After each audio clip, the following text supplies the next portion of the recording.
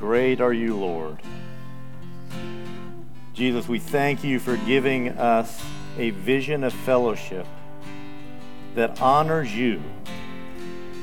We ask that you give us the courage to grow and to thrive in our relationships, to thrive in those relationships with both you and with each other. In Jesus' name, amen. You can have a seat. So today we begin week 3 of this 4-week-long sermon series called Known. And let me give you a brief recap. What we've looked at so far is that to know and be known are two of the deepest needs as relational beings. We were made for life-giving relationships and fellowship with one another. The communal nature of faith wasn't an accident. It was designed this way with great intention and purpose. We are better together. And that's the way God intended it. J.I. Packer said it like this. He said, the Greek word for fellowship comes from the root meaning common or shared. So fellowship means common participation in something either by giving what you have to the other person or by receiving what he or she has. Give and take is the essence of fellowship. Give and take must be the way of fellowship in the common life of the body of Christ. He goes on to say Christian fellowship is two-dimensional. It must be vertical before it can be horizontal. We must know the reality of fellowship with the Father and His Son, Jesus Christ, before we can know the reality of fellowship with each other in a common relationship to God. The person who's not in fellowship with the Father and the Son is no Christian at all. So they cannot share with Christians the realities of fellowship. See, fellowship is a mutual sharing where give and take is commonplace. People who are not in fellowship with the Father are in no place to share the realities of fellowship with each other. It's important to understand that vertical nature of fellowship with God before we can effectively engage in horizontal relationship with each other. In weeks 1 and 2, we dove into that vertical relationship nature of fellowship. We learned that in Jesus, we are fully known, fully loved, and fully redeemed. We learned that God the Father has unlimited understanding of all things and that He alone knows what's best for us. Through God, we were wonderfully made with divine purpose and calling. This week, we're going to learn a little bit more about that horizontal relationship of our divine purpose and calling into community and fellowship with each other. Because we truly are better together. Main passage for today highlights both the vertical and the horizontal nature of fellowship. It's 1 Peter chapter 2, verses 4 through 5, which says, as you come to Him, the living stone, rejected by humans, but chosen by God and precious to Him, you also, like living stones, are being built into a spiritual house to be a holy priesthood, offering spiritual sacrifices acceptable to God through Jesus Christ. Peter here addresses the vertical relationship with God first, the living stone. And then he moves on to the horizontal implications second. You also, like living stones, are being built into a spiritual house. Our fellowship flows out of our collective relationship with God through Christ. Our spiritual houses the local church, are sacred gatherings where we, the living stones, are being built up and put together with divine intention and direction. One of the keys to understanding the whole of fellowship is found at the hands of the master builder himself, the one in and through whom this whole enterprise flows, that being Jesus. See, this same Peter who gave us this main verse for today was also one of the primary characters in another important passage found in the New Testament. Matthew chapter 16, verse 18, where it says, "And I tell you that you are Peter, and on this rock I will build my church, and the gates of Hades will not overcome it." Here, Christ so clearly states for the first time, "I will build my church." And interestingly, this is also the first time that Greek word ecclesia is used, which we use to translate into church. The original word literally means called out from, called out of, and as such it properly means people called out from the world and to God. That outcome being the church. A universal body of believers whom God calls out from the world and into his eternal kingdom. Christ is building his church with all the people called out of the world and into faith. And Peter was one of the first to hear this from the master builder himself. And for this reason, I think it's even more important that we take Peter's words seriously that he said in 1 Peter chapter 2. As a reminder, it was, "As you come to him, the living stone, rejected by humans but chosen by God and precious to him, you also, like living stones, are being built into a spiritual house, to be a holy priesthood, offering spiritual sacrifices acceptable to God through Jesus Christ." Peter knew we were being called to something bigger than just ourselves. Peter knew that the master builder was working on something special, something that would change the world.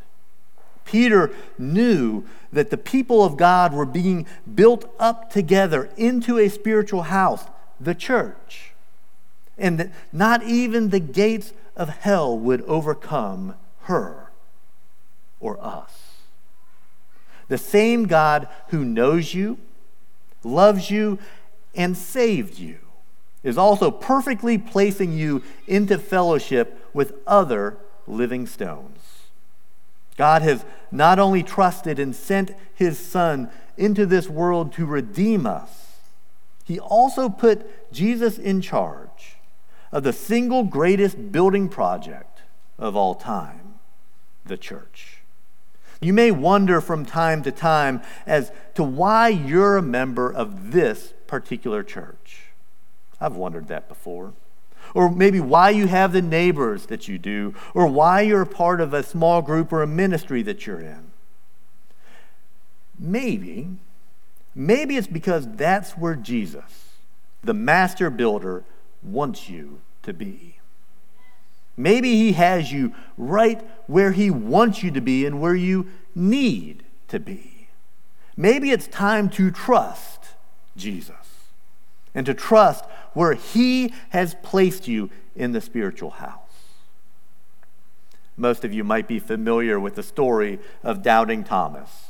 Found in John chapter 20, the gist of the story is this: Jesus is reappearing to many of the disciples after he has been resurrected from the dead.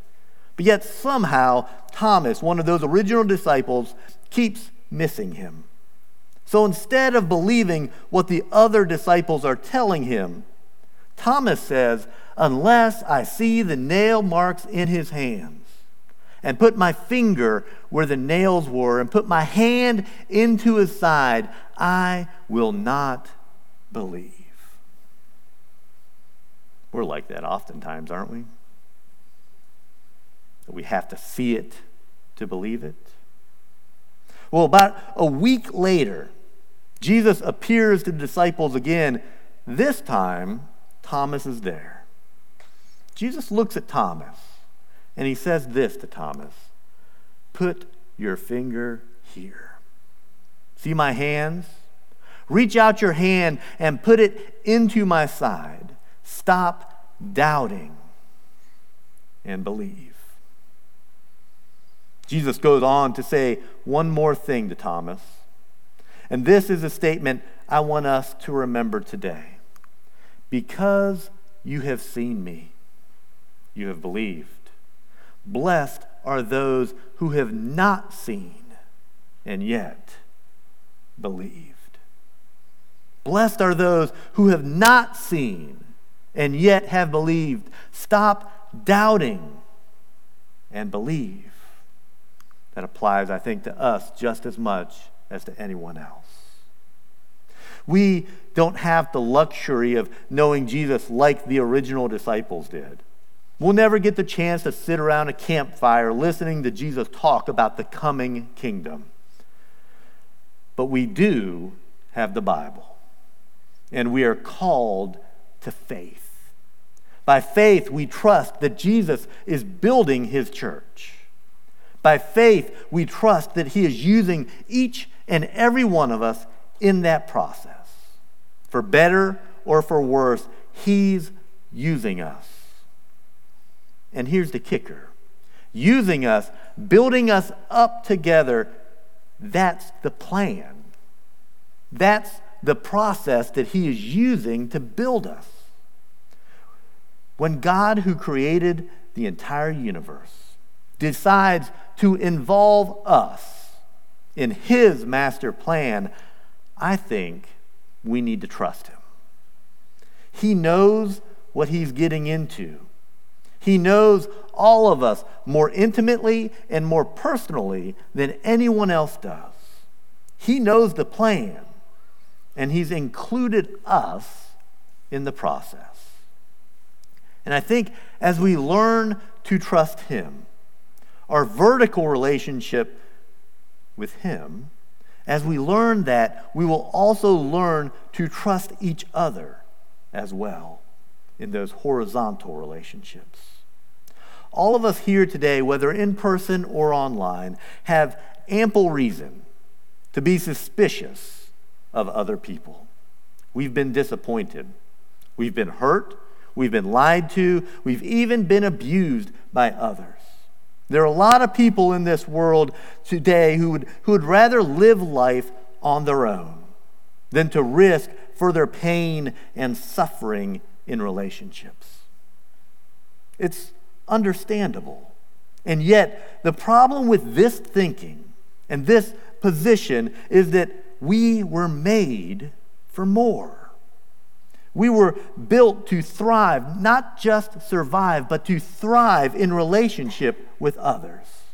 And yet, the world tells us all of the time that the best way to live is only for ourselves.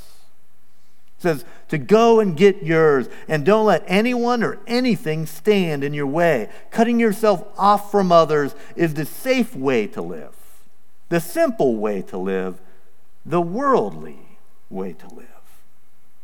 Let me tell you what it isn't. It is not the Jesus way to live. An African proverb says, if you want to go fast, go alone. If you want to go far, go together.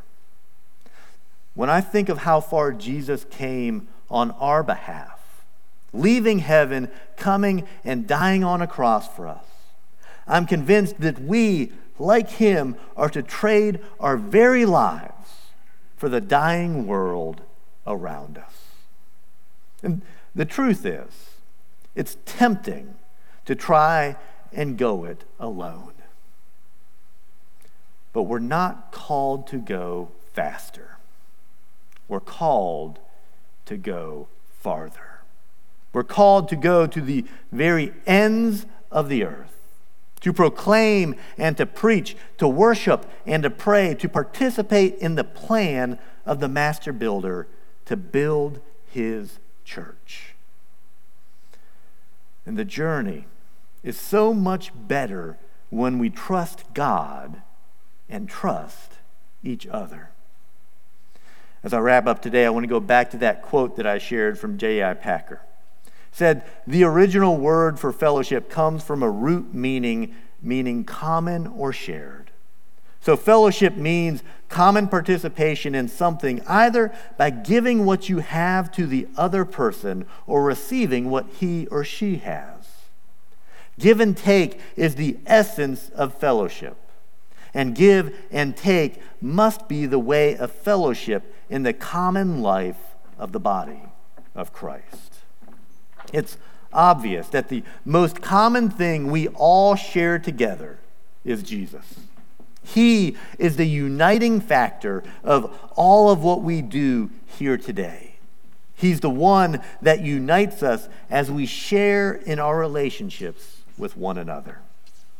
If give and take is the essence of fellowship, then I trust that today is a good day for an opportunity for that exchange to take place.